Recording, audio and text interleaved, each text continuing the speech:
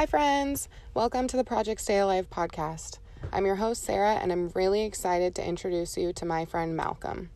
Malcolm lives in the Pacific Northwest and he has a clothing line called Here for Life that he has created as a way of showing individuals struggling with mental health that there are communities of people who love you and support you and stand by you.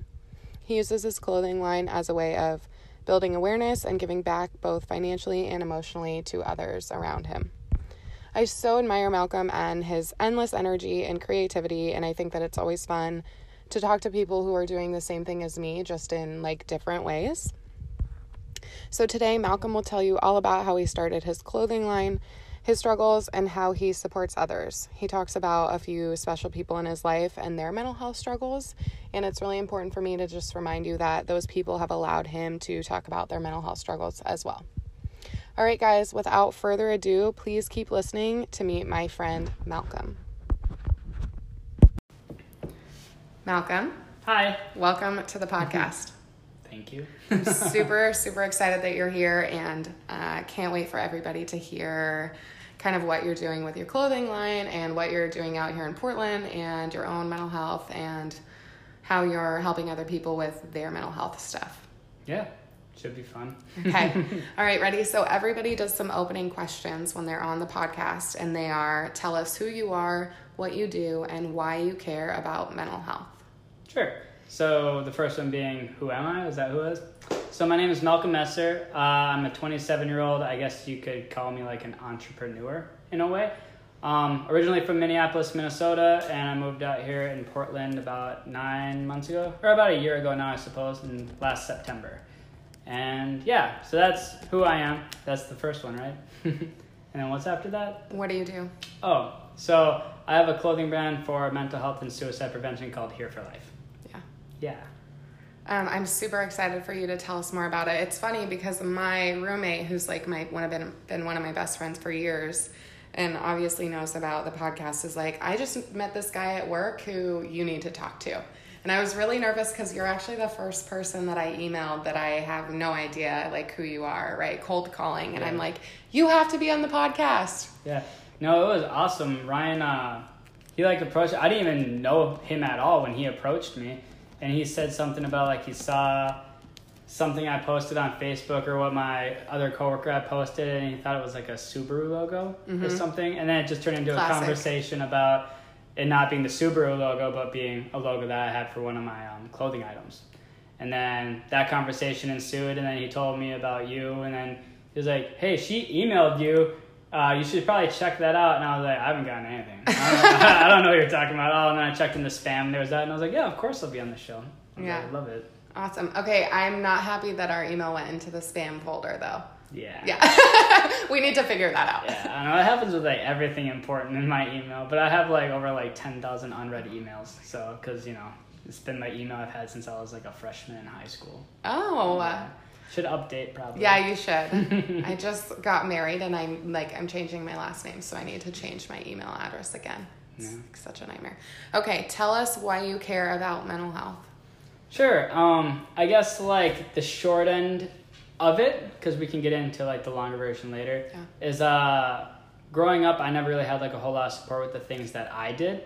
That being video work or just different ideas I wanted to try, or a good example would be I was a Boy Scout for a week, and I was in Taekwondo for a week, and if I wanted to quit, my parents were like, okay, yeah, you can quit. It wasn't that seems supportive, but it wasn't the type of support that I needed. Yeah. And then I've never been diagnosed with anything as far as ADHD or bipolar or anything like that, or any type of depressive disorder, but I'm sure something's lingering in there.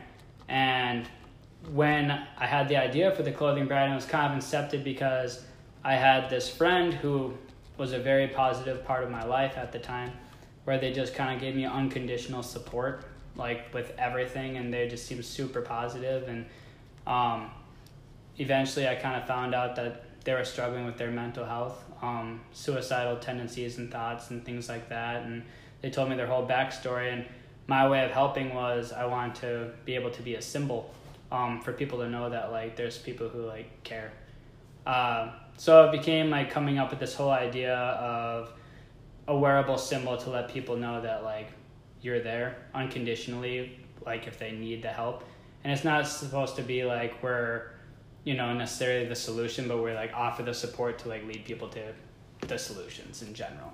So my own mental health, like I don't really know what's going on with me, but even growing up, my sister was diagnosed with lupus and endometriosis when she was like 12 or 13. And I had no idea because I'm like 5 years younger than her. So I was around like 8 when she got diagnosed, and she was getting harassed in school and all these types of things. And I had no idea about any of it when I was younger. But I found out that she was being harassed so much for it, and she had to have all these surgeries, and lupus just made her feel like garbage all the time, just hurting all the time. And my mom and my sister have both told me this story where basically they went to the doctor to try to figure out what was wrong with my sister, because being diagnosed with endo is like really rare at that age. It's typically around like 16, 18, 20 as people get diagnosed. She was diagnosed when she was like 12 or 13. Oh, wow. Yeah, so they kept going to the doctors and they couldn't figure out what was wrong with her because they weren't testing for endo. They were just testing in general to figure out what was wrong, and they couldn't figure anything out. And the doctors actually told my mom and dad that they think my sister is so smart that she's faking it, and that they're just pulling one over on them and this and that. And my sister had told me that she overheard a conversation between my parents where my dad had suggested like maybe the doctors are right, maybe she is really smart, this or that. And my mom said, no, I believe my kid, like we're going to figure out what's wrong with her. And my sister had said that if my mom didn't back her up, she was going to kill herself. Oh my gosh, yeah.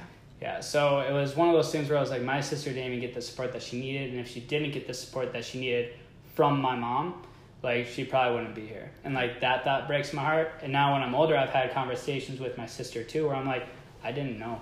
Yeah. Like I was 8. I had no idea what it was. I was, you know, when my friends couldn't come over because you were sick or tired all the time, and they're like, why can't we ever go to your house? And I'm like, I don't know. Like I had no idea what was even going on. I was like, now I do. And I'm like, and I'm glad that she's here. I'm glad that she's around and stuff. But there's all these like little parts in my past, like growing up, that I was so oblivious to, and I couldn't see like the signs. Even before I moved, I had a friend that I had worked with where like a few months before I moved, they had told me that they were dealing with suicidal thoughts and that the clothing brand was actually helping them find like hope, so to speak. And when I told them awesome. It was super awesome. But when I told them that I was moving to help my friend, I mean, he started crying in front of me because he's like, what am I going to do without you? And I'm like, dude, I'm still here. Like, if you need me, you know I'm flying back. Like, just let me know. Yeah. So, I mean, that's the basic backstory with, like, some of the mental health stuff that's gone on in my life or in those around me that kind of led me to Here for Life and the inception of it. Yeah. Okay. How's your sister doing now? Good. I mean, like, she's not... I mean, as far as I know. Yeah. You know, it's a little difficult living across the country now because they're all still back in Minnesota, but she still deals with endo and lupus on a daily basis, and, you know, she's also very, very introverted, so there's been times where, you know, she uses sugar in food to, like, cope with her anxiety and stuff, so she ends up gaining a bunch of weight, but she has done, like, triple P90X every day before and, like, cut weight like crazy, like, super dedicated when she wants it, but then when she got to that weight, she got, like, a ton of attention from people, and she didn't like that. So it kind of just goes back and forth and fluctuates a bunch, and trust issues and things like that just from the past. And she has like a better job now, and she has like healthcare, which is great, you know, and she takes care of herself as much as she can. But when I come home, I do talk to her about some of the stuff. I'm like, you're good, right? Because now I understand. It's like an ongoing struggle. It's not like, oh, you're better. Yeah. It's like, oh, are you doing okay today? You know, so, but yeah, she's doing better as far as I know. Good. Yeah, I feel like people don't understand the significant mental health effects that having chronic health conditions can have. Yeah. Like, especially people who have, like, hidden disabilities or whatever, you know, where you can't tell that they're sick because it's not making them walk different or talk different or whatever the deal is. Well, and even the pain tolerance or, like, the tolerance for, like, your own pain mentally like becomes so high eventually, you know, because you just tell yourself your entire life, like, I got this until, like, you hit a threshold where it's like a breaking point. You know, it's like I think about it all the time when I'm like having a bad day at work or I'm sick or I need like a break or something like that, where I'm like, I need to leave, I'm sick, and they go, you don't look sick. I'm like, that's because I can fake it, because I've been faking it forever. I've been faking it all week. Like, obviously I'm not okay, you know. And there's little signs that I pick up, specifically with my roommate right now. It's there's days where I'm like, how are you? And she'll be like, I'm okay. And I was like, are you okay? Or are you fine? Because those are two separate things. You know, fine is like, I'm fine, I'll make it through the day. And okay is like, I'm doing okay.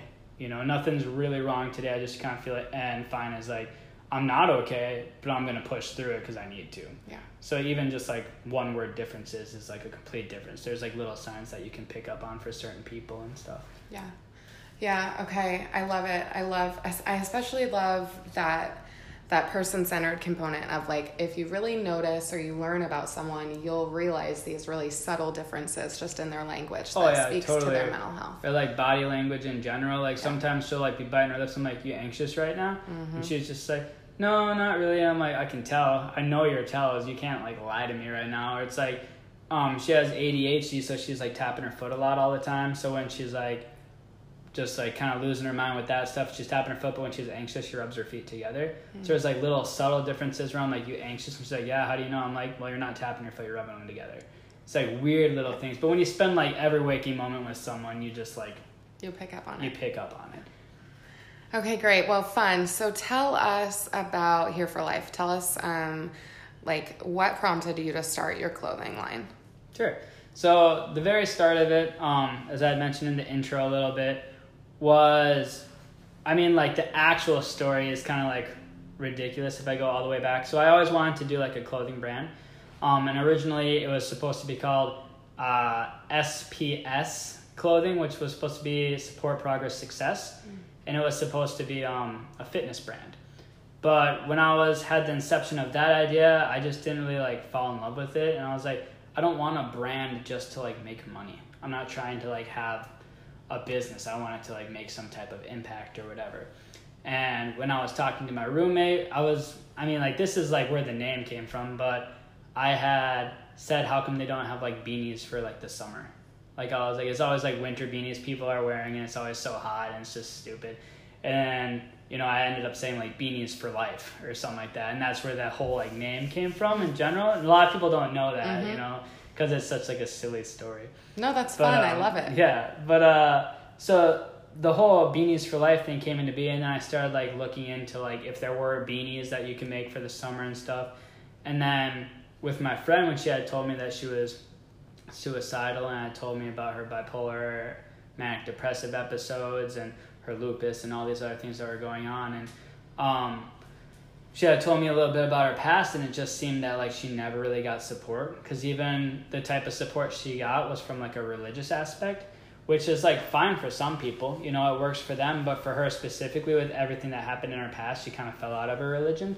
So when she would be like, I need to go to treatment because I'm suicidal, to her family or whatever, and their response was, well, we'll just pray for it to make it better. Mm-hmm. It's like, well, it's not like spiritual healing, so to speak. It's like sometimes it is like a physical ailment or like a mental condition or whatever. So she never really got the support that she needed, where even when she had like meds, some members of her family would cancel her medications and not let her get them because they're like, we'll just pray. God will take care of you. Which, you know, to each their own, like whatever. If you believe that, you believe that. If you don't, not a big deal. But to me being more agnostic than anything and just kind of having the freedom to grow up with whatever I wanted to believe in, I really believe that like you should give support in whatever way the person needs it. And I felt like she never really got the support that she needed in the past. And I remember telling her before, like, I wish I met you sooner because I kind of feel like none of that stuff would have happened if I was around. And it wasn't so much like I could have fixed stuff, but it was like I would have given you the support that I feel like would have helped. Like the support I'm giving you now, I could have given you sooner. You know, and it's unfortunate that we had never met. So it was just this idea of like support. And I was like, I just want to be able to give her support specifically. And then I kind of combined the clothing brand idea with that, where I was like, there should just be this community where people aren't afraid to talk about it and aren't afraid to give resources and aren't afraid to just, you know, it's like you had asked me before we even started the podcast, is there anything you'd like me to ask or not ask. And I'm like, no, I'm an open book. Ask me about anything. I'll tell you about anything, because that's how it should be, specifically with mental health, in my opinion.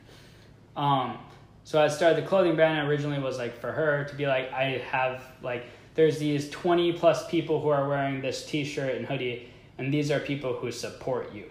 They will unconditionally support you. They're there for you.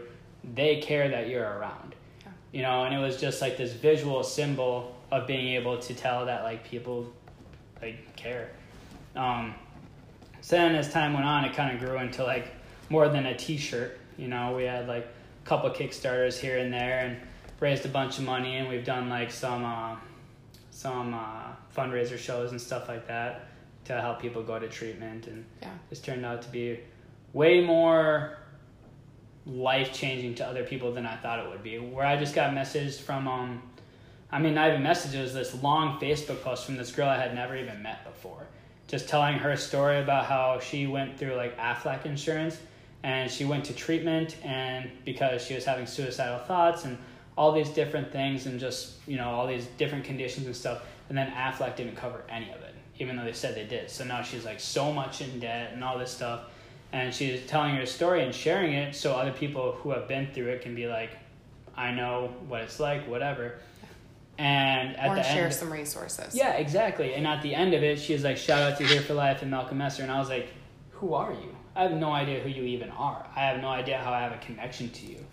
And, you know, I messaged her back. I was like, that's really great. Thanks for the shout out. Like, if you need anything, let me know. Like, and she was like, feel free to use my story. And I mentioned this to you too. I was just like, well, actually on the Here for Life website, we have a blog thing. Yeah. So you can go and type in your story, submit it. I can post it, and then others can go comment on it. You can offer support to other people, or like get supported from other people from sharing your story. Yeah.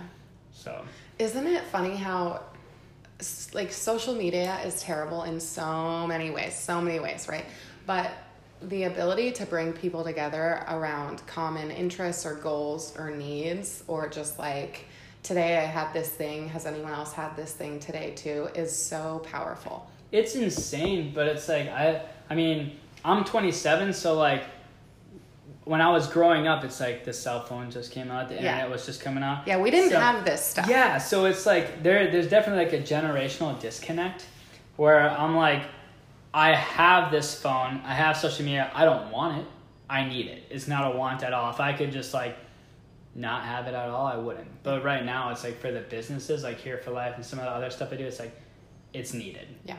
Otherwise, I wouldn't have it all. I'd be like, you know, dirt clot war, rock war, square gun fights, whatever, you know, riding my bike outside. Right. Make sure you're home by the time the lights go off. Yeah, exactly. Okay. Don't get kidnapped. Yeah. Cool. So tell everyone where they can find information about Here for Life, potentially purchase some clothing. What's that about? So we actually have our own website and our own domain called hereforlife.com, spelled HERE, number 4, LYF. And it's all capitalized? You can do it all capitalized, all lowercase. Either way works when you type it into the browser. But yeah, hereforlife.com. You'll know you've reached the right place when you see this little like commercial promo video, or like hear my voice being like, welcome to Here for Life. And it's such like a crap audio too. Yeah. Because like I had to record it like with my headphones. The guy who did the video didn't want to record the audio for me and stuff like that. So it's like pretty cheesy, but there's a bunch of stuff on there. Like we have a tab for events that hasn't really been updated because we haven't done a whole lot of events. But you can check out when we have events and when they're there, or like when we have podcast episodes, or we just started doing the blogging thing where you can submit your own blog. And we've endorsed a couple bands in Minnesota, and they're awesome. They're going on tours. We have collaboration shirts, just a bunch of stuff. Yeah. And so contact info is on there too under the contact tab, and you can just shop any of the stuff. Right now we're doing this thing called Christmas in July, where if you buy anything, you get like a free gift. If you spend like, if you buy like one shirt, I give you a bunch of stickers from like our printing company and Here for Life. And if you buy like 2 shirts, you get a bonus shirt. And the more you spend, the more I give you for free. Yeah. So that's basically how that is. Free plug right there. Fun. I love it. Everybody go check out the website. And if you are interested, definitely post your own mental health story on the blog. I'm going to be getting my stuff together and posting mine as well.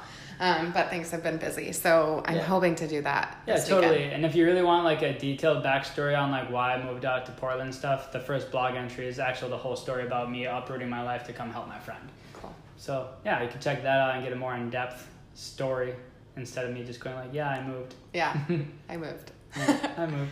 Awesome. Okay, I love it. Thank you so much. So I'm really interested in the first time I met you, and you said it kind of at the beginning of this podcast episode, but you said that your own experience, you have a hunch is kind of atypical, but you've never been diagnosed or, so tell us a little bit about that, because I remember being a kid and being like, I am not like the rest of these kids around me. Or like when I was in graduate school, when I got diagnosed, it became really apparent to me I'm not like the rest of my peers. So what is that you think is kind of a bit different? Well, I've always thought like, and like, you know, to each their own as far as like what life experience you've gone through that changes your brain in one way or another. I mean, one of the biggest things I know is I have some type of trust issues when it comes to like my friends and things like that, because my first friend I made in like first grade, and then he moved to Alaska, and then I made another friend and they moved to Montana, and then another one to Texas, then another one to New York, and then Washington and Colorado. So it's like after a while it kind of felt like I'm not supposed to have friends, I'm doing something wrong, like this and that, you know. So that probably like created some sort of complex in my brain, you know, and that's something I pushed through. But actually, like getting sidetracked a little bit with this, there's this thing that I see online all the time, and it totally ties into this, how I like fight the idea of like me being the problem, is I see this thing where it's like, I'm tired of putting myself out there for other people and then them not asking me to hang out or this or that. And I like really, really hate seeing those posts because it's totally just contributing to the problem. Yeah. Where I'm like, some people are introverted. Some people don't have it in them to be like, hey, you want to hang out? Hey, you want to hang out? Hey, you want to hang out? And that's totally fine. People are different. There's, you know, introverts, extroverts, and omniverts. So there's like a whole like melting pot of all these different people. And for you to be able to sit there and go like, I'm more important than you are, you should ask me to hang out, is totally like bogus. And it totally just like contributes to it. Because to me, it's like, if you enjoy someone's company, it shouldn't be hard to ask them to hang out. And if they tell you no, you shouldn't need to be able to like take it personally, because you don't know what's going on with them. You know, it's my roommate, her just having her own stuff going on, gets asked to do stuff all the time, and she's like, I just want to stay in. I'm like, that's fine, let's stay in, not a big deal, you know. But I see that stuff on Facebook all the time or whatever, and I comment on, I'm like, this is part of the problem, and I'll explain why, you know, and I like go into my whole spiel about it. But that's how I kind of combat my own inner monologue of like me being a problem with people, is where I willingly know, like I make a point to remind myself that I'm like, it's not me, people are different, and I could be the one person who like makes someone feel good, because everyone typically feels like lonely, like and isolated in today's day and age, despite having, you know, the social network and stuff like that. It's kind of a shame that people are so isolated and feel alone so much. So I make a point to like point out, like, you know, if you enjoy someone's company, ask them to hang out. That's how you like solve that problem. It's like, you could be the person who's sitting there feeling bad for yourself because no one wants you to hang out with them or whatever, but everyone feels that way. So instead of you being part of the problem, you could be part of the solution by being the one who makes people feel like they're wanted. Yeah. And if you make them feel like you're wanted, they're going to make you feel like you're wanted too. Because it is a two-way road, but it's one of those things where it's like someone has to be the first one to, you know, in a sense, like step up to the plate. Yeah. Because when people just kind of sit there and go like, I'm all alone, no one likes me, and everyone feels that way all the time because that's like human nature, like you need the people who will go like, hey, let's hang out, because why not? Right. You know? So, but that's how I kind of combat that whole like antitrust friendship type thing, is just reminding myself that like everyone's kind of lonely. Yeah. So that's like one aspect of it. Pretty sure I like some kind of ADD or ADHD. I always tapping my foot, brain's constantly going, where I've told my girlfriend before, I was like, it's almost like a curse. And she's like, why? I was like, because my brain just like never stops, ever. It's constantly having thoughts. I can't calm down. Even when I try to sleep, I have insomnia because my brain just doesn't slow down. Typically when I do sleep, it doesn't feel like sleep. It's like what's it called, like lucid dreaming, where you can like control everything that happens. And if you go like, I want to wake up, you just like wake up. So it's like, I probably don't actually get good sleep ever. Yeah. So there's that too. And then like, there's probably some type of like depression mixed in there because that runs with the family and things like that. But for the most part, it's like, I never thought of myself as having any like mental condition or mental illness. And I think in a weird way, that's like a blessing to my outlook on people who have illnesses. Specifically, an example would be my roommate, where I tell him, I was like, dude, you're not like, her name's Jamie. And I'm like, you're not like bipolar Jamie to me. You're not lupus Jamie to me. You're Jamie. Yeah. And, you know, it's like the mental illness doesn't define you. And it's like, you're like everyone else. It's just some days you have good days and some days you have bad days. Why is that any different from anyone? Yeah. It's not. It's like, it's just your bad day might be physical pain when my bad day might be having trust issues with someone. Yeah. But that doesn't mean I feel like that all the time. Yeah. You know?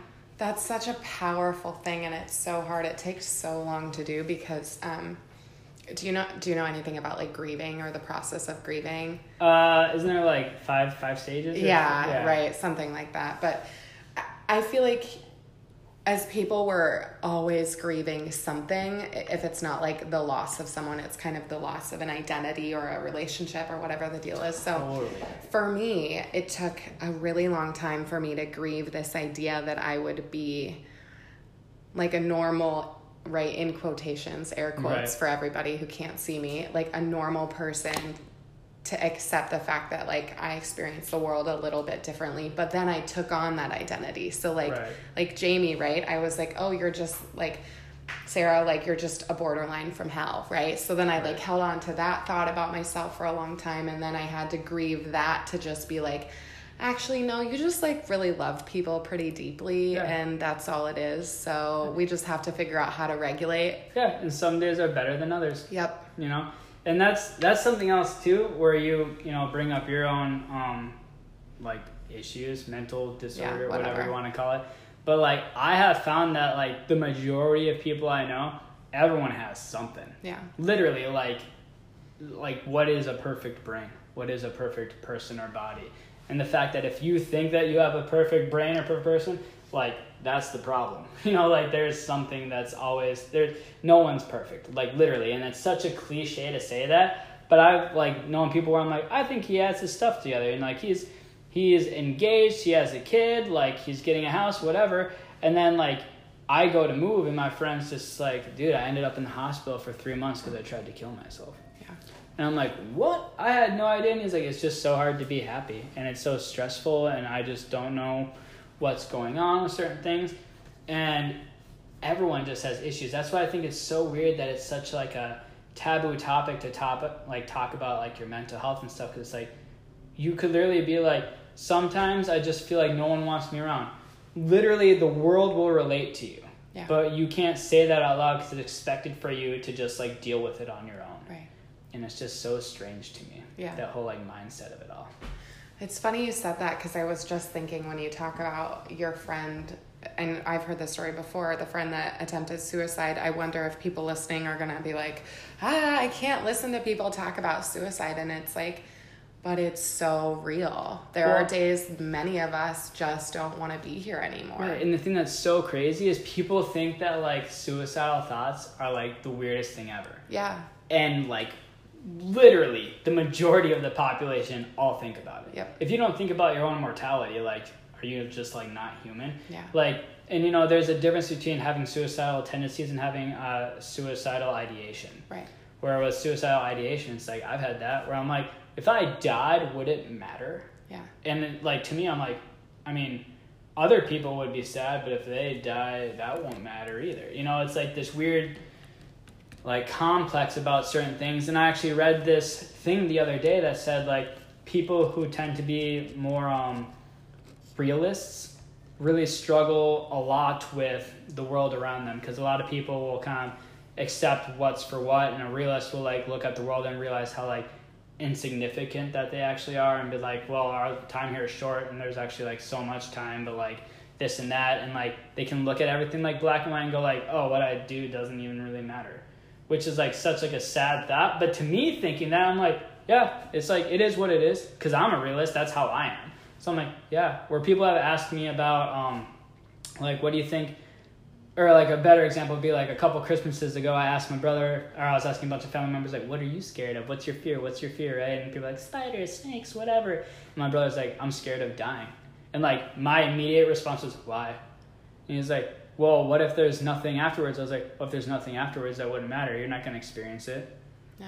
I was like, if you want to view it in like an atheist type way, I was like, if you die, you're not there to experience pain. You're not there to experience anything. It's just like, done. So whatever. And I was like, and if there is an afterlife, cool. Like, why is that so scary? I was like, are you scared you're going to go to hell? Because if that's like your belief system and that's like what you believe in and you think that you're going to go to hell or something like that, you should probably start changing your lifestyle habits, because that's the way that you should be living if you're already scared of that now, you know? But to me, it's like, I'm not scared of it, because if it happens, it happens. It's like inevitable. Like, I'll be sad, you know, it's like people will be sad about it, I'm sure. But like, it's just like such a weird thought and a weird like approach that I have to it, where I'm just like, yeah. Yeah, mortality is very interesting. And so I heard something the other day. They're like, what did they say? The days are long, the years are short. I mean, we do have 80, 90 years on this planet, and that seems like a long time now at 25, but I'm sure when I'm 75, it's going to be like, wow, that went by so fast. Yeah. The thing that I do know, right, and I haven't yet figured out kind of what's after all of this, but I know that for everybody, when you're gone, you live on by the people who love you and have stories about you and the impact that you had while you were here, right? So like, if God forbid something happened to you, what would live on, I know 100%, is the fact that a person you don't even know calls you and says, or emails you and says, thanks for, you know, working to reduce stigma, because it made my experience better. Well, and this is what's like crazy too, is so like, me and my friend have talked about this before, because they had a family member who had passed away, and all of these people showed up to the funeral and was like, he was such a good guy. He was so great. He was this, he was that. And my friend was like, it sucks because like they didn't tell him this when he was here. And now he's not here to experience it. So us having that conversation, now I go out of my way to be like, hey, I appreciate you for these reasons. Like, you know, and that's part of the whole support thing of Here for Life, is like, you bring value to me. Yeah. Even if I don't know you, like, you seem like a nice person. And like the energy I get from you, like the vibe I feel from you is pretty positive, and I like it. You know, it's like, even just saying that or being like, you have a lovely smile, just want to say that. You know, it's like, you brighten my day, good for you, you know, good for me. You know, so it's like, the whole immortality thing is something I think about like all the time, just because I think it's like the one thing that no one's ever going to know the answer to. So it's like such a cool idea to be able to like twist and mold into different theories and whatever. But that's, you know, like I said, the brain that never stops. Never stops. It's like the topic that just keeps going and going and going and going. Yeah. I won't figure it out, but I still like it. You know, come up with different theories and whatever. It's interesting because I know a lot of people who avoid those questions that can never be answered because they don't want to do the brain that never stops. Like, they shy away from those really hard, you know, almost existential type concepts because they don't want to have that questionable experience. Yeah. Teach their own. Okay, so I was really interested in knowing kind of how you cope with loneliness. Last question about your own mental health, and before we kind of transition on to how you're supporting others. But I've found being lonely is one of the worst experiences ever. And you mentioned that, you know, everybody's kind of lonely. There's a lot of research about how like aging individuals experience loneliness at a rate that is just, you know, so high that they're like dying because of it. Right. So you're far away from family. How are you coping? I mean, so I have like this really, I'm going to rant for a second too. That's okay. Because there's like this thing about like social media and all these things that like tie into this idea I have. And it was one of the reasons why I started the clothing brand, was because, I mean, you and I think are around the same age, relatively, like late 20s, early 30s, somewhere around there. And when we were growing up, like I had mentioned, it's like we had dial-up. You know, we didn't have the cell phone, we didn't have the internet at the tip of our fingers, any of this stuff. If you went on like your Oregon Trail green screen like desktop and someone called your phone, you got disconnected from the internet, you know? And like we grew up with that, and like probably like more strict parents are like, go outside, you know, like whatever. And it went into this where it's like, you know, you go to your neighbor's house, like, can you play? Right? And now it's like you hear a knock on your door and you grab your gun, you're like peeking out the curtain, like, who is it? You know, and it's like everyone's so scared of everything. And maybe there's a reason for it. Like, you know, it's like stuff happens now. And it's way easier to, like, on the opposite spectrum of the social media thing, so easy to find anyone you want to find. Yeah. You know what I mean? So it is, like, scary. But at the same time, it's like we grew up in a time where it's like you hung out with the neighborhood kids. Yep. Or, you know, your brother or sister's friends were your friends also. Like, you just hung out as a group because whatever, that's what you did. And now we live in a time where everyone has, you know, the internet, the tips of their fingers, and online video games and stuff like that. And although they're connected to people across the world, they're missing, like, their at-home community. So to me, I'm like, you're alone still. It's like, what's the difference? Like, a perfect example is like when people play video games, like, online. When I played video games growing up, like Mario Kart on N64, you know, you played with 4 people in front of one screen with coordinated controllers. Like, you're next to each other, like, inches from the screen trying to, like, race or whatever. And it, like, you'd take turns or you'd play, like, a one-player game and you're, like, passing the controller trying to beat it, like, as a team, as a unit. And once it changed to, like, online gaming and you could game with anyone you want to, even your friends, from the comfort of your home without them being there, something, like, shifted. Because when you're texting someone or when you're talking on the phone with someone or when you're talking with someone, like, on a chat on an online game, what's the difference between that and, like, talking to a machine? Yeah. Like, you don't know. It could be a machine. You have no idea. And that's not me being all, like, you know, whatever. Paranoid. What's it called? Paranoid and, you know, like, I almost said schizo, but that's not the right word. It's, I don't remember what it's called. 9/11 theories and this and that. Oh, and conspiracy theories and that stuff, yeah. It's just, like, that interaction that you get that, like fuels your soul isn't there. It's like you're texting to someone, okay, well, what if you're just texting a machine or texting a stranger? What's the difference? You have no idea. And there's, like, such a difference between, like for example, like, you and me being here in person doing the podcast, completely different than if we're just doing it over the phone. Yeah. You don't see my face, you don't see my gestures of my hands going everywhere, you don't see how passionate I am about certain things. You might be able to hear it in my voice if you're, like, listening for it, but it's completely different. So we live in, like, this time now where everyone's, like, connected to everyone around the world and, like, you can talk to whoever you want, but, like, how often are you going to go see that person in person and experience something, like, authentic with them? So what ends up happening is people, even though they feel connected or they say they're connected, they're totally, like, isolated, in my opinion. And not only from, like, their friends and family, but at the same time, like, you're just, like, by yourself. Like, how are you supposed to meet, like, anyone, like, real? You know, and it's like there's this weird theory that I had read a while ago that said, like, there's some things that are, like, completely imaginary that exist more than you do. Where it's like, for example, if I say Santa Claus, you get a picture in your head, guy, big white beard, red hat, red coat, whatever. And if I say Santa Claus to, like, the majority of the population, they totally know who I'm talking about. They hear his ho, ho, ho laugh, and they know what he does, know his job, knows his backstory, knows his schedule, whatever. But if I go to you and you never met me and I said, like, Malcolm Messer, you'd have no idea who that is. It's just a name to you. So what's the difference between that and just, like, talking to someone that you don't even know? You know what I mean? So it's like, do you actually exist to that person? Wow.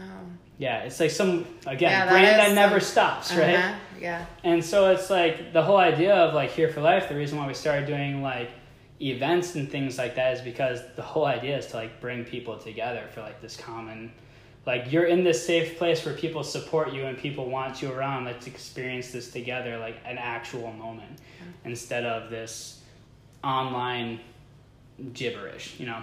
So that's my rant, but loneliness. Yeah. Well, and just hearing you, like, talk about all of this, I bet if you didn't have your clothing line and you were just here away from your family, you'd be way more lonely than now with your clothing line, because it sounds like it's a thing that connects you to a lot of groups of people. Yeah, absolutely. I mean, like, my clothing line connects to, like, the music scene in Minnesota and some of the music scene out here. I've had fundraiser shows at bars. I've met comedians because I've booked stand-up comedians at the fundraiser shows. I've like networked crazy amounts just from Here for Life. So you're right, it makes me feel like less lonely, and luckily I have my friend here too, and if I didn't have my friend or the clothing brand or things to like keep me busy, I'd be like pretty lonely. Yeah.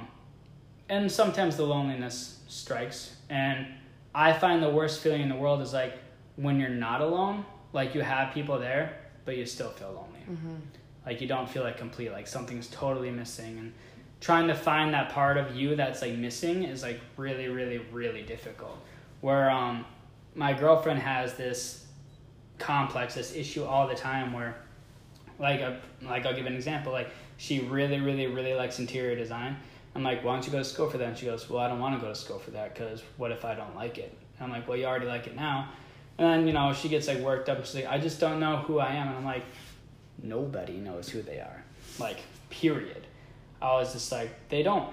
I was like, unless you're trying things, I was like, to me, like if you asked me who I was, I would honestly probably be like, I'm like a nice guy who like cares about people.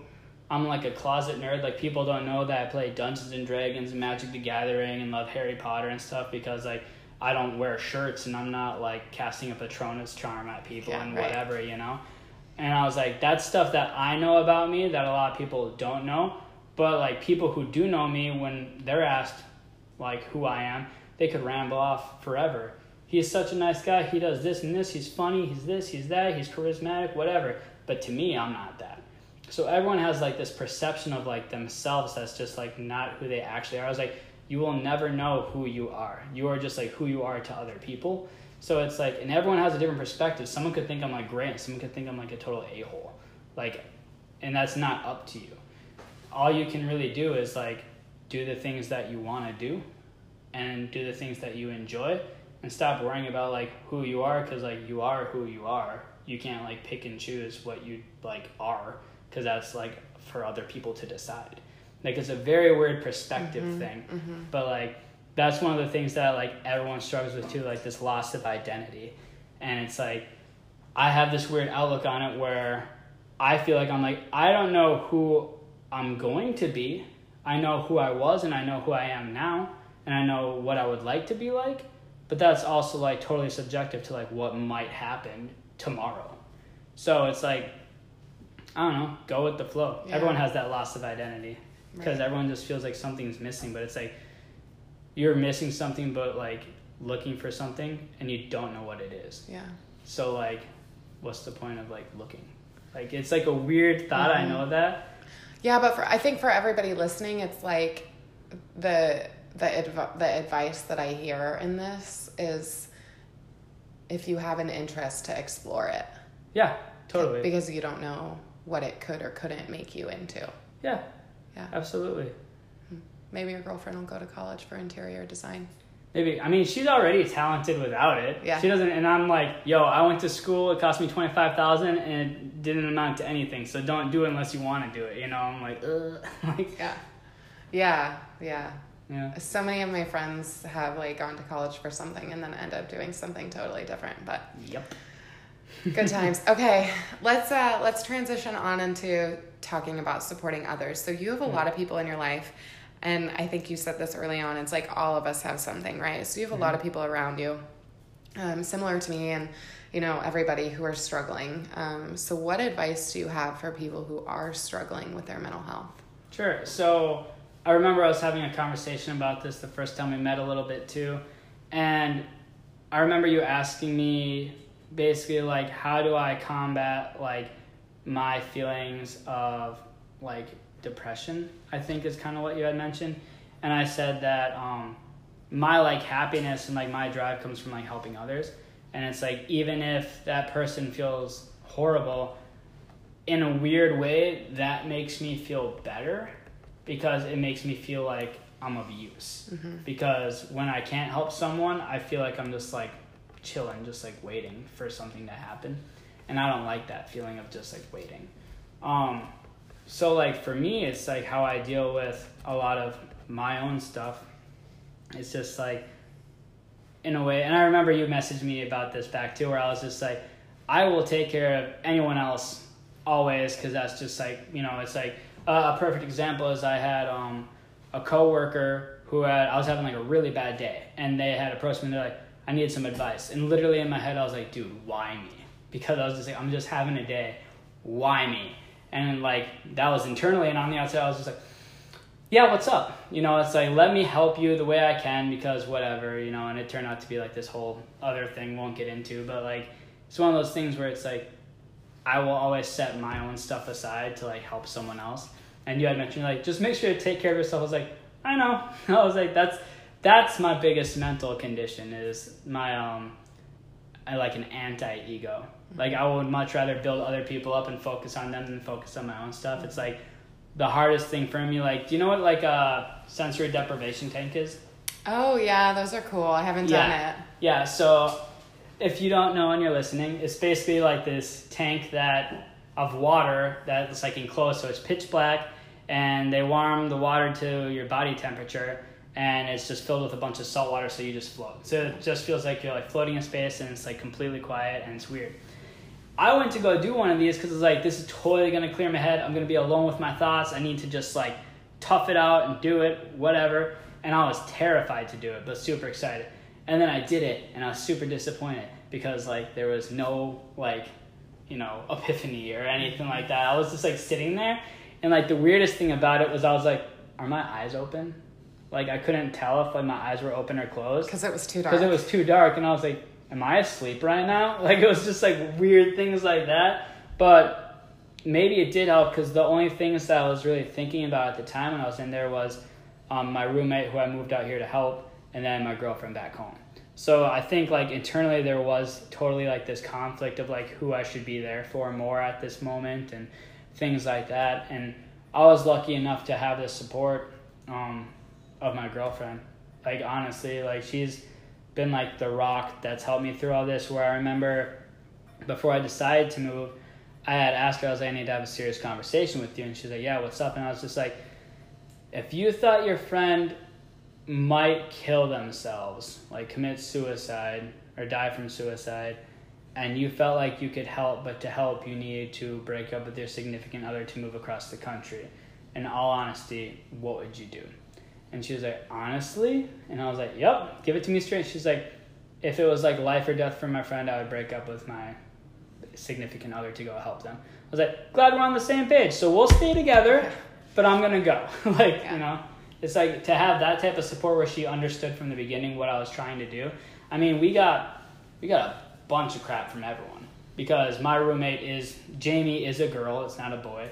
And got a bunch of crap of everyone saying I was going to cheat on my girlfriend and this and that. And I'm like, if you knew what this was about and not thinking of it as such like a shallow thought of like, I'm moving across the country for another girl, my girlfriend's being so stupid for letting me go. I'm like, you don't know that there was a conversation. You don't know that like this is like a life or death thing for my friend that I'm trying to help, or that I moved out here for the clothing brand and to meet different people and my personal growth and my mental health, because I was at a point where I felt stuck in Minnesota, like all these different things.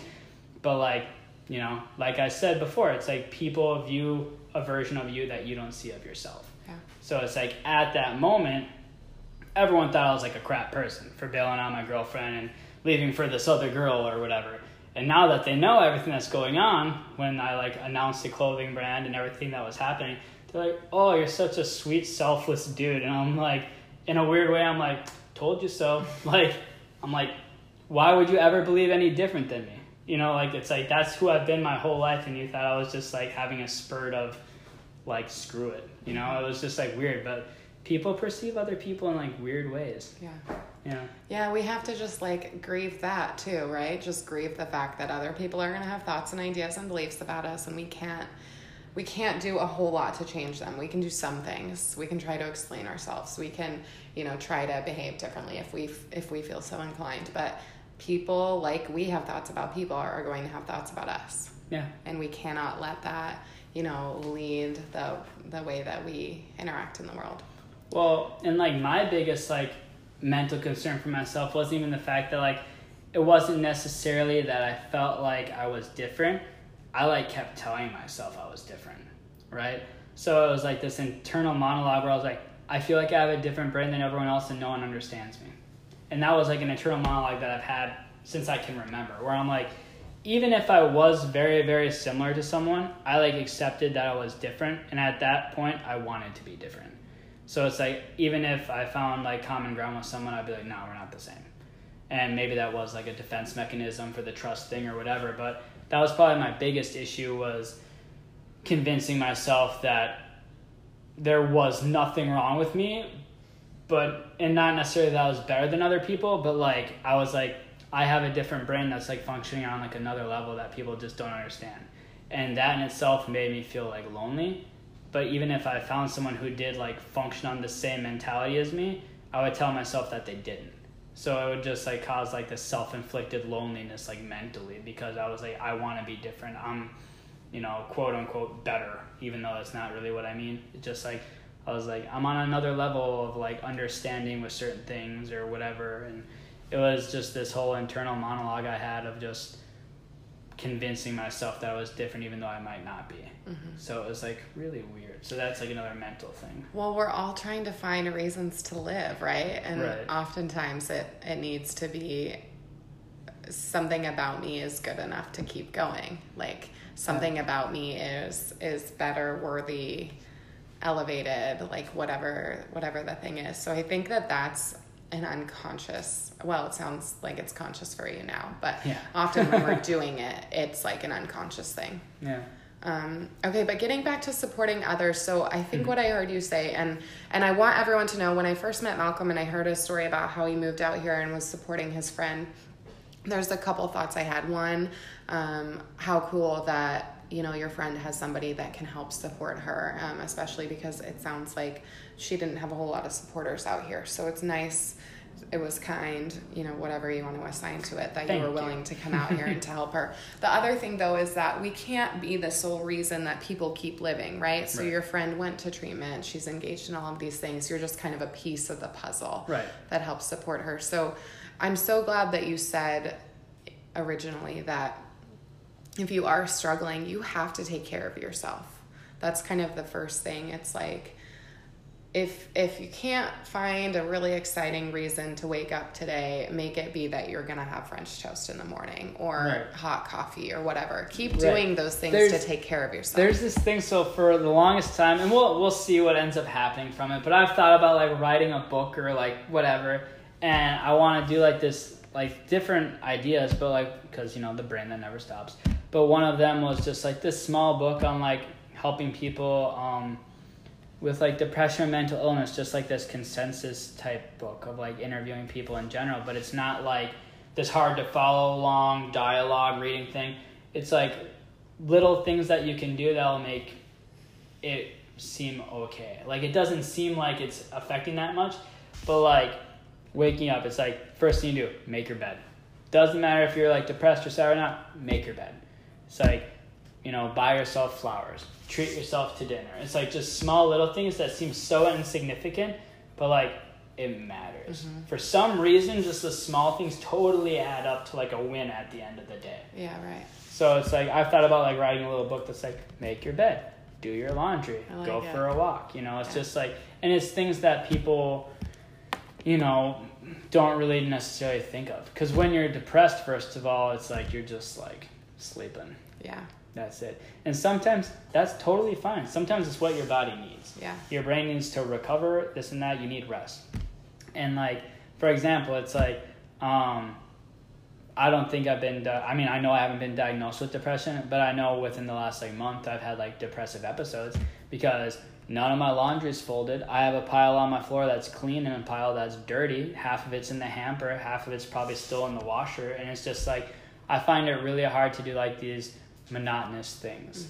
Mm-hmm. Things that are so simple as far as like even like brushing my teeth before I go to bed. Mm-hmm. I'll be laying down and be like, I should get up and brush my teeth, and be like, I'll just start doing that tomorrow. Mm-hmm. Like I'll just like keep putting it off and whatever. It's like, I'll just shower. And then it's like, when I went through the depressive episode, I was like, dude, I didn't even know, but I haven't showered in like 5 days. Oh yeah. Like I should probably shower. Do I look greasy? I feel greasy, and it's like, when I came out of the depressive episode, I'm like, I'm a disgusting human being. What's wrong with me? You know what I mean? And that's when I fix the stuff or whatever.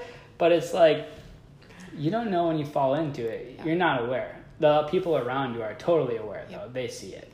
Oh yeah, my partner will, because I have the same, like I've experienced a lot of depression in my life, and I'm one of those too that like I'll totally go to sleeping 16 hours a day, haven't, just get up for work and then go back to bed. I'll forget to shower. So Tori, my wife, will be like, have you showered recently? Like, it's been 3 days. We should probably she'll be like, I'll shower with you. Like, let's just do it. And I'm like, okay, yeah, you're right. So yeah, let's do it.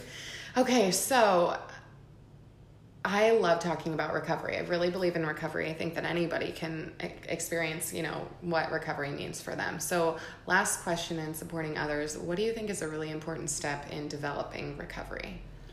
I mean, it's probably really, really, really hard for a lot of people, because I know from my personal experience and like seeing like my friends with this, it's like for personal recovery, it's like I fully believe that you need to like trust in the people around you, because the people around you just want what's best for you. If you're surrounded by the right people, keep in mind. Where I remember you and I had talked about this before too, where you had asked me like, what do I do when I need that support or whatever? And speaking of my friend Jamie, it's like, yeah, I take care of her and I help her with all this stuff. And who do I turn to when I'm feeling like that? Because it's like, I don't want to be putting that burden on her if she's doing, and that's the typical mindset, right? But like the trust thing comes into play, because I'm like, I'll tell her that I'm like not okay. I'll be like, hey, I know you're going through some stuff right now, but like, so am I. This is the issues that I'm dealing with. And more or less, because people who have gone through stuff or who are going through things, they know how it feels.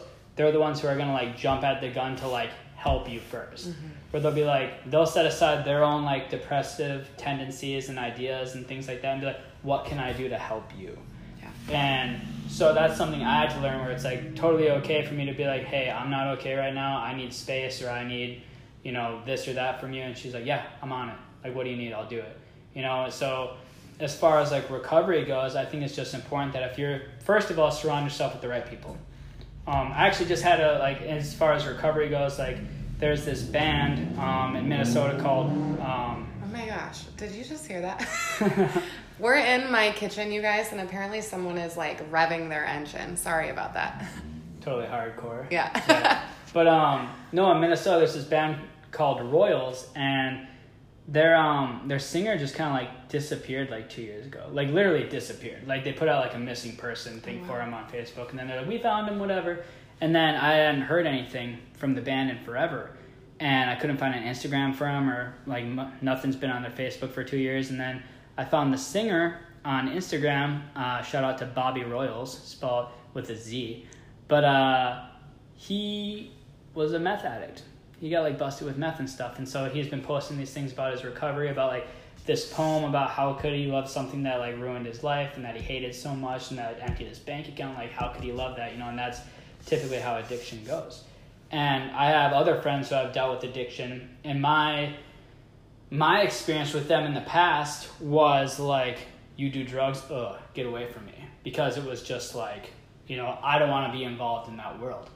But a lot of these people who are involved in that world don't even want to be a part of that world. That's how like addiction works. It is like, whether you want to call it like a disorder or this or that, it's something that totally controls them. That's what addiction is. And I was talking to my friend about this the other day, where I was like, and I commented on Bobby Royals' post that he made with that poem, where I was just like, this, as far as recovery goes, it's like being any type of drug addict is probably the hardest thing ever, because you're in a situation where all the people that you know are also drug addicts. So where do you get the support to get out of that world unless someone in that world wants to get out with you? And in that case, who do you go to then?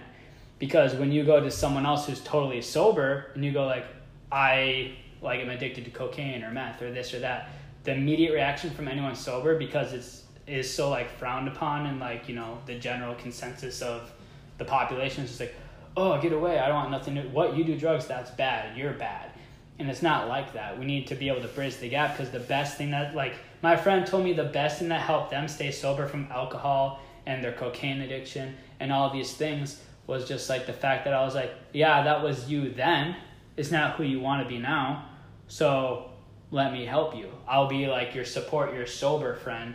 If all these other friends who aren't sober want to hang out with you, you say, no, come hang out with me. Come give me a call, whatever. And it's like, there needs to be this gap that's, a bridge, to bridge that gap, because it's hard enough trying to become sober on your own and to like recover from something like that. And you really need to surround yourself with the right type of people to like correct whatever you want to, become. Yeah. So with recovery, it's like surround yourself with the right people and just like trust them, because they have the best interest for you, whether it's recovery from like suicidal tendencies, drug addiction, eating disorders. I mean, these are all things that I found out all my friends have. And me being someone who, hasn't had a drug addiction, hasn't been an alcoholic, hasn't had an eating disorder, hasn't been suicidal, for me to be like, dude, it's okay. Like, it's totally fine that stuff happened. What do you want? I will help you get there. Is like a huge statement for people who feel like no one supports them. Yeah. It's like insane. So for me to be able to be that sober person and just be like, dude, I got you, is completely like mind changing to so many people. Yeah.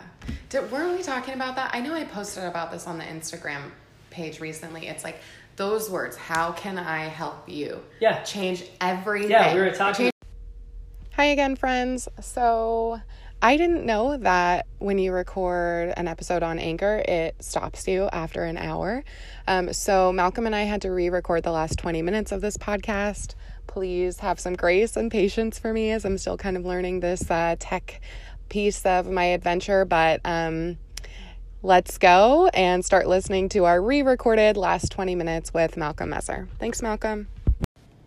Okay, so podcast got shut off for a second, but what we were saying was it's so important to just ask people what you can do to help them and then let them answer, right? Don't assume that you know how to help people. Yeah, so like she said, there's like technical difficulties, so we already did this conversation like one time, but I talk about it all the time because it is super important. And like you had said, if there's anything that you want people to take away from this podcast is this statement, so listen up.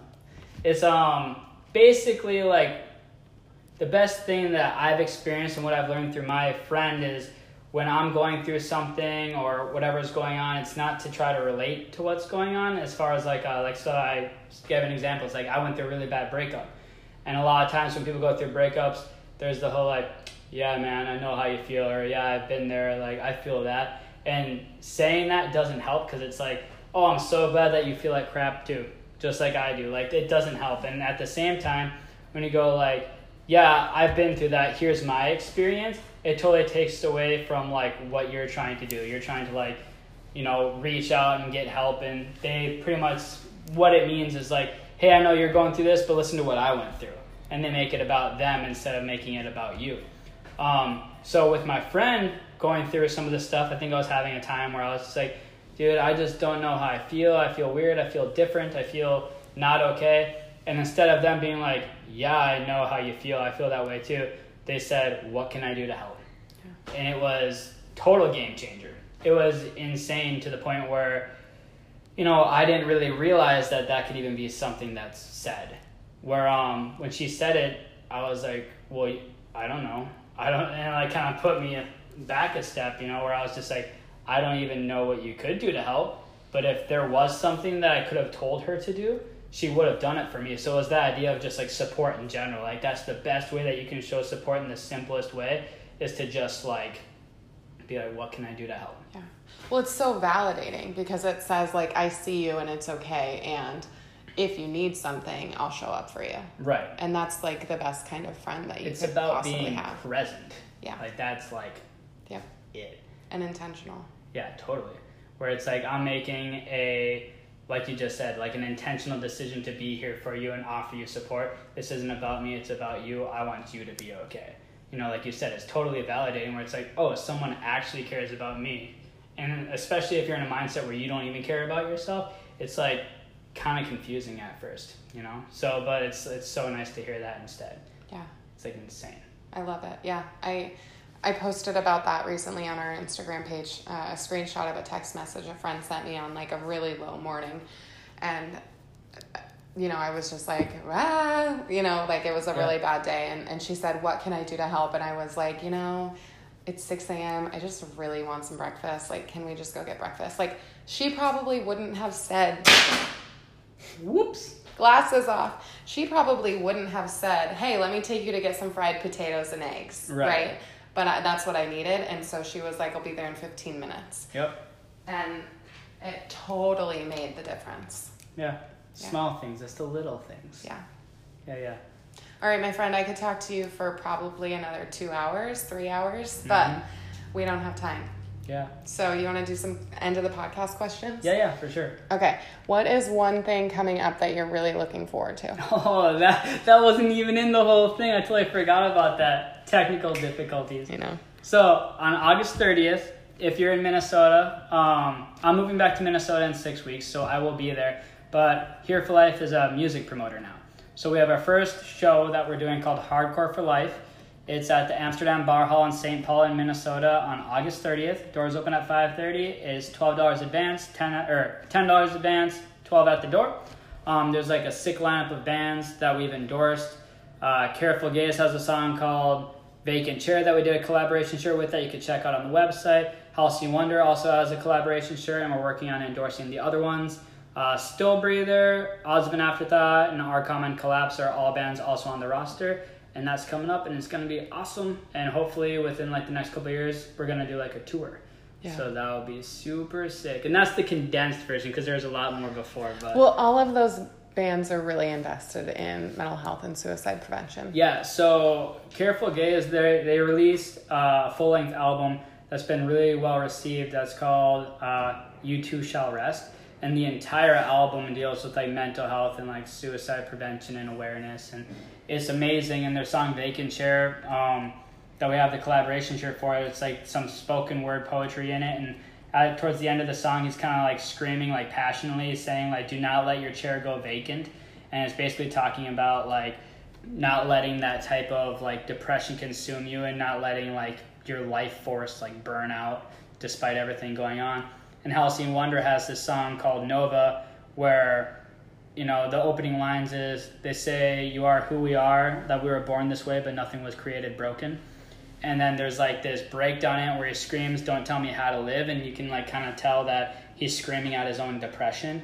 And he's having like this argument like internally with himself where he says like, don't you dare tell me how to live, and that I'm not coming home and stuff like that. And it's really powerful. And Our Common Collapse released an EP a while ago, and they're writing new music, and their whole album was written about like some historical event, I forget, but they have the song called The Mechanist, and they're like way hardcore, like I mean like old school death metal hardcore, but their whole idea is just like everyone's isolated from like technology and stuff, and it shouldn't be like that. People should be like together. So like their song The Mechanist is about like technology taking over and kind of making people like brain dead instead of being around each other.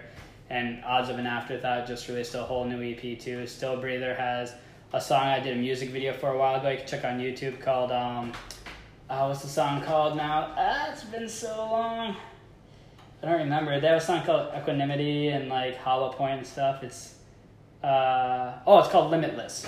And like, don't you have a Limitless shirt or something? It says Unconditional. Okay. Yeah. But they have like a part in the song where it says like just like move along, or just carry on and move along. They say that time heals everything, but they were wrong. Just grab my hand and pull me out. Oh God, don't let me fall again. And it's just like talking about like this like struggle about like losing a loved one and stuff like that. So they're all like really invested into like what I'm trying to do. And so hopefully we can get all of them on board and endorsed, and then do like this tour using Airbnbs and stuff like that. I have like this whole vision of what I'm trying to do with it. So that's the next event coming up, and that's what's going to be awesome, and I can't wait to show it. You can follow the social medias too, because I'm going to be posting a bunch of stuff about it on there. Yeah. Awesome. Okay, well, we're going to make sure that everything is linked in the show notes so people can go see and check out. And I wish I was going to be there. It sounds super fun. Okay, what is one thing that you want people to know about mental health or mental health struggles? Oh yeah, that, I'm like trying to remember everything I said before. That like, it's totally normal. Yeah. It's totally like okay. Like it's like, if you think that you're like different, you probably are, because everyone's different. Everyone has a different brain. just because you have some mental disorder, it's not like something's wrong with you. You just have a different wired brain. Like, there's this video series I watched, I can't remember what it's called, but it talks about someone with multiple personality disorder. And they have like 13 personalities in their head. And she's explaining what it's like. And they're like, well, how do you make decisions if you want to do something? She's like, well, there's like 13 voices in my head, and like we all have to be in like agreement to do it if we want to do it. Wow. Yeah. So it's like some of us will be like more shy and coy, and it's just like, nah, I don't want to do that. And then the rest of the voices in my head have to really like talk to it and be like, no, dude, it's okay. We're all going to be there. It's going to be fine. And she's like, it's not that I'm like, people don't know that because I've dealt with it my whole life, so I can like control it. You know, I can act normal like there isn't 13 voices in my head, but there is. She's like, and there's nothing wrong with me. My brain's just wired differently. Mm-hmm. I'm like missing a part of my brain that like is like my thoughts aren't thoughts, they're actual like personalities, and like I can have conversations with myself, and like it's actual different voices and stuff. And like to me, I hear that, I'm like, that's cool. I'm like, you're just different, you know, you just have different wired brain, nothing's wrong with you. So that's like the biggest thing about mental health is like it's totally normal. Yeah. Totally normal. And I don't know if I said this with this part or the next part, but like about the therapy stuff, I totally advocate for it, but at the same time, it is super, super terrifying. And I understand that like 100%, because I should probably go to therapy, but I am so scared to. I mean, because the first thing is like, it's something new that you haven't done before, so that's scary in itself. And you're worried that they're going to tell you something's wrong with you, because like mental illness is perceived as something being wrong with you. Like, and even though I advocate for it, just know that like I also understand why it's so scary. So do it like in your own time. When you're ready for it, it's like you can have the support of other people, but don't let other people like totally hardcore peer pressure you into doing it, like something's wrong with you. This is something else too that like I didn't even get to say before, but it's like, you know when something's wrong and when you need the help, and you know that the resources are there. And like a good example of why I'm like bringing this up is I had a friend who had posted about Here for Life, and they had someone reach out to them saying like, what if someone you know is suicidal, this or that, and he had messaged me like, what do I tell her?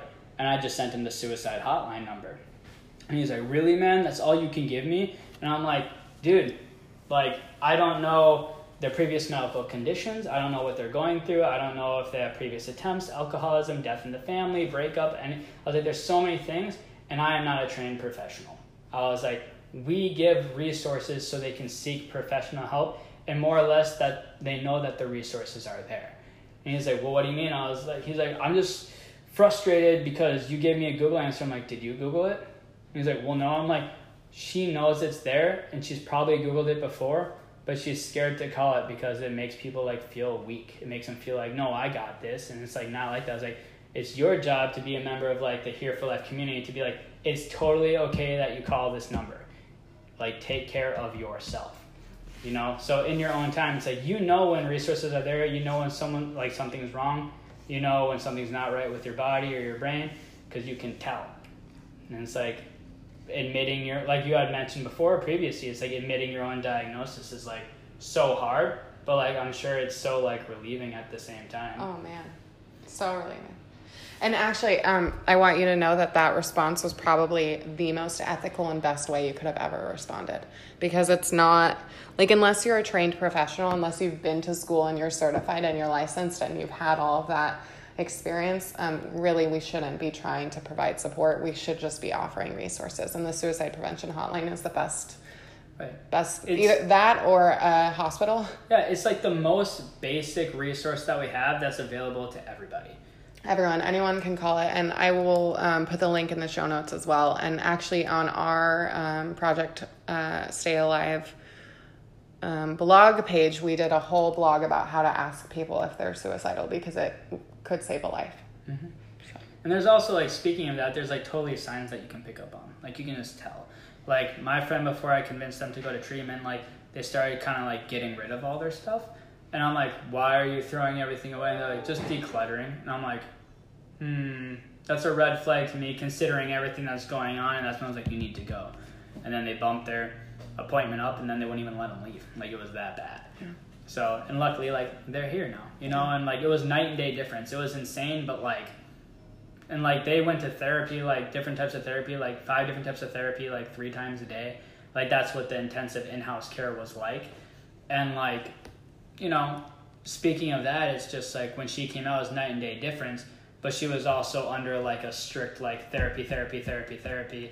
And I did this post a while ago about I was out for a run and I was like, dude, running is like so hard for me now. And I used to be able to run like miles or run a mile in like 6.5 minutes or 7 minutes or whatever. And now it's so hard for me. And I was thinking about it and I was like, well, before I had created a habit and I had been committed to it. And I was like, I want to do this. And I was like, I think it totally ties in with your mental health too. It's like, if you do not get your mental health and keep it in check like consistently and create habits to take care of your mental health, like things could, you know, fall apart again. And I brought that up to my friend where I'm like, I want you to go to therapy like consistently, like not like every day, but I mean like once every 3 months is like a checkup, because I was like, you didn't go to therapy for 10 years and it got that bad to the point where, you know, you wanted suicide.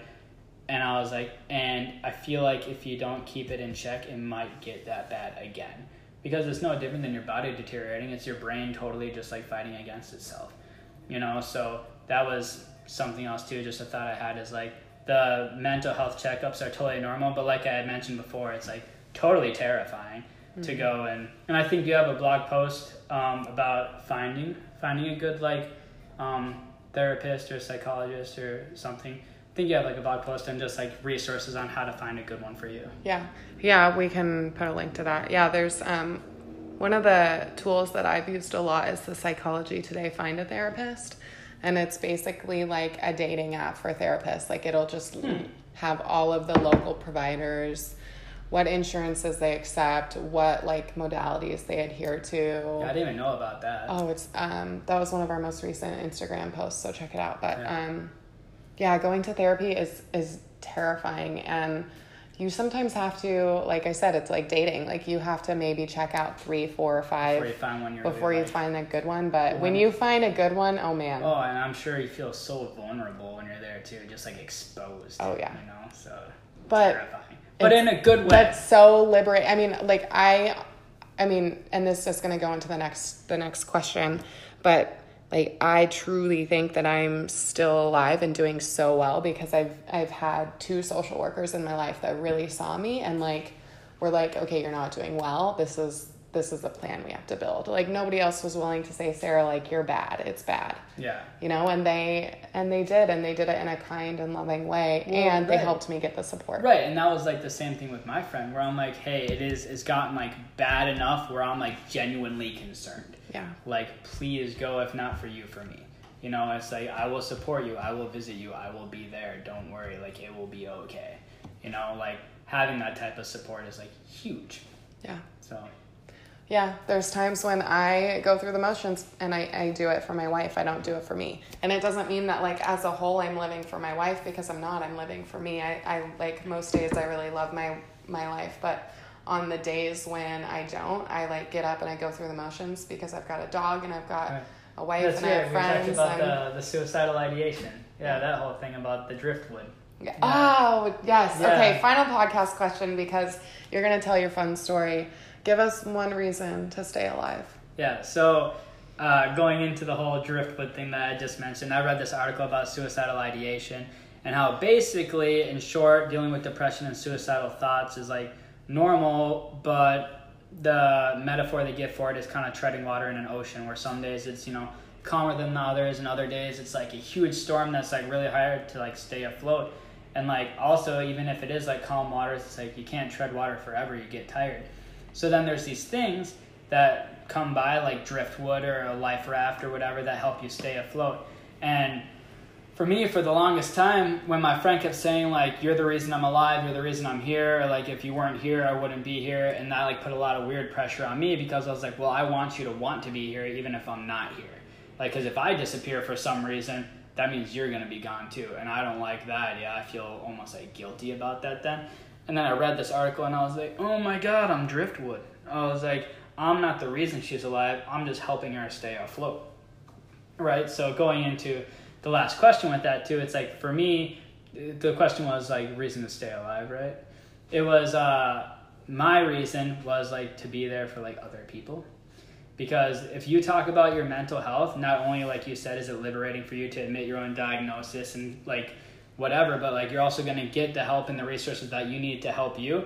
And you being open about your diagnosis is going to lead others to be open about theirs, and you can offer each other support. And like the more we talk about it, the more normal it becomes. So it's like the whole idea is to just like make sure everyone feels like welcome and like normal, because it's totally normal. So be there for other people. That's my reason. Yeah. I love it. Yeah. Wow. This was so cool. Thank you so much. Yeah. I can't wait for people to listen to this. Like I said, everything is going to be in the show notes, so you can check out Malcolm's Here for Life clothing brand and the upcoming show. What's it called? Hardcore for Life. Hardcore for Life. The title of it, That's yeah. right, because it's like rock bands. Yep. Yeah. Hardcore music. Hardcore music. And follow Malcolm on his journey to help creating more inclusive communities. Thank you so much. Yeah, thank you. All right, we'll talk to you later. Yeah.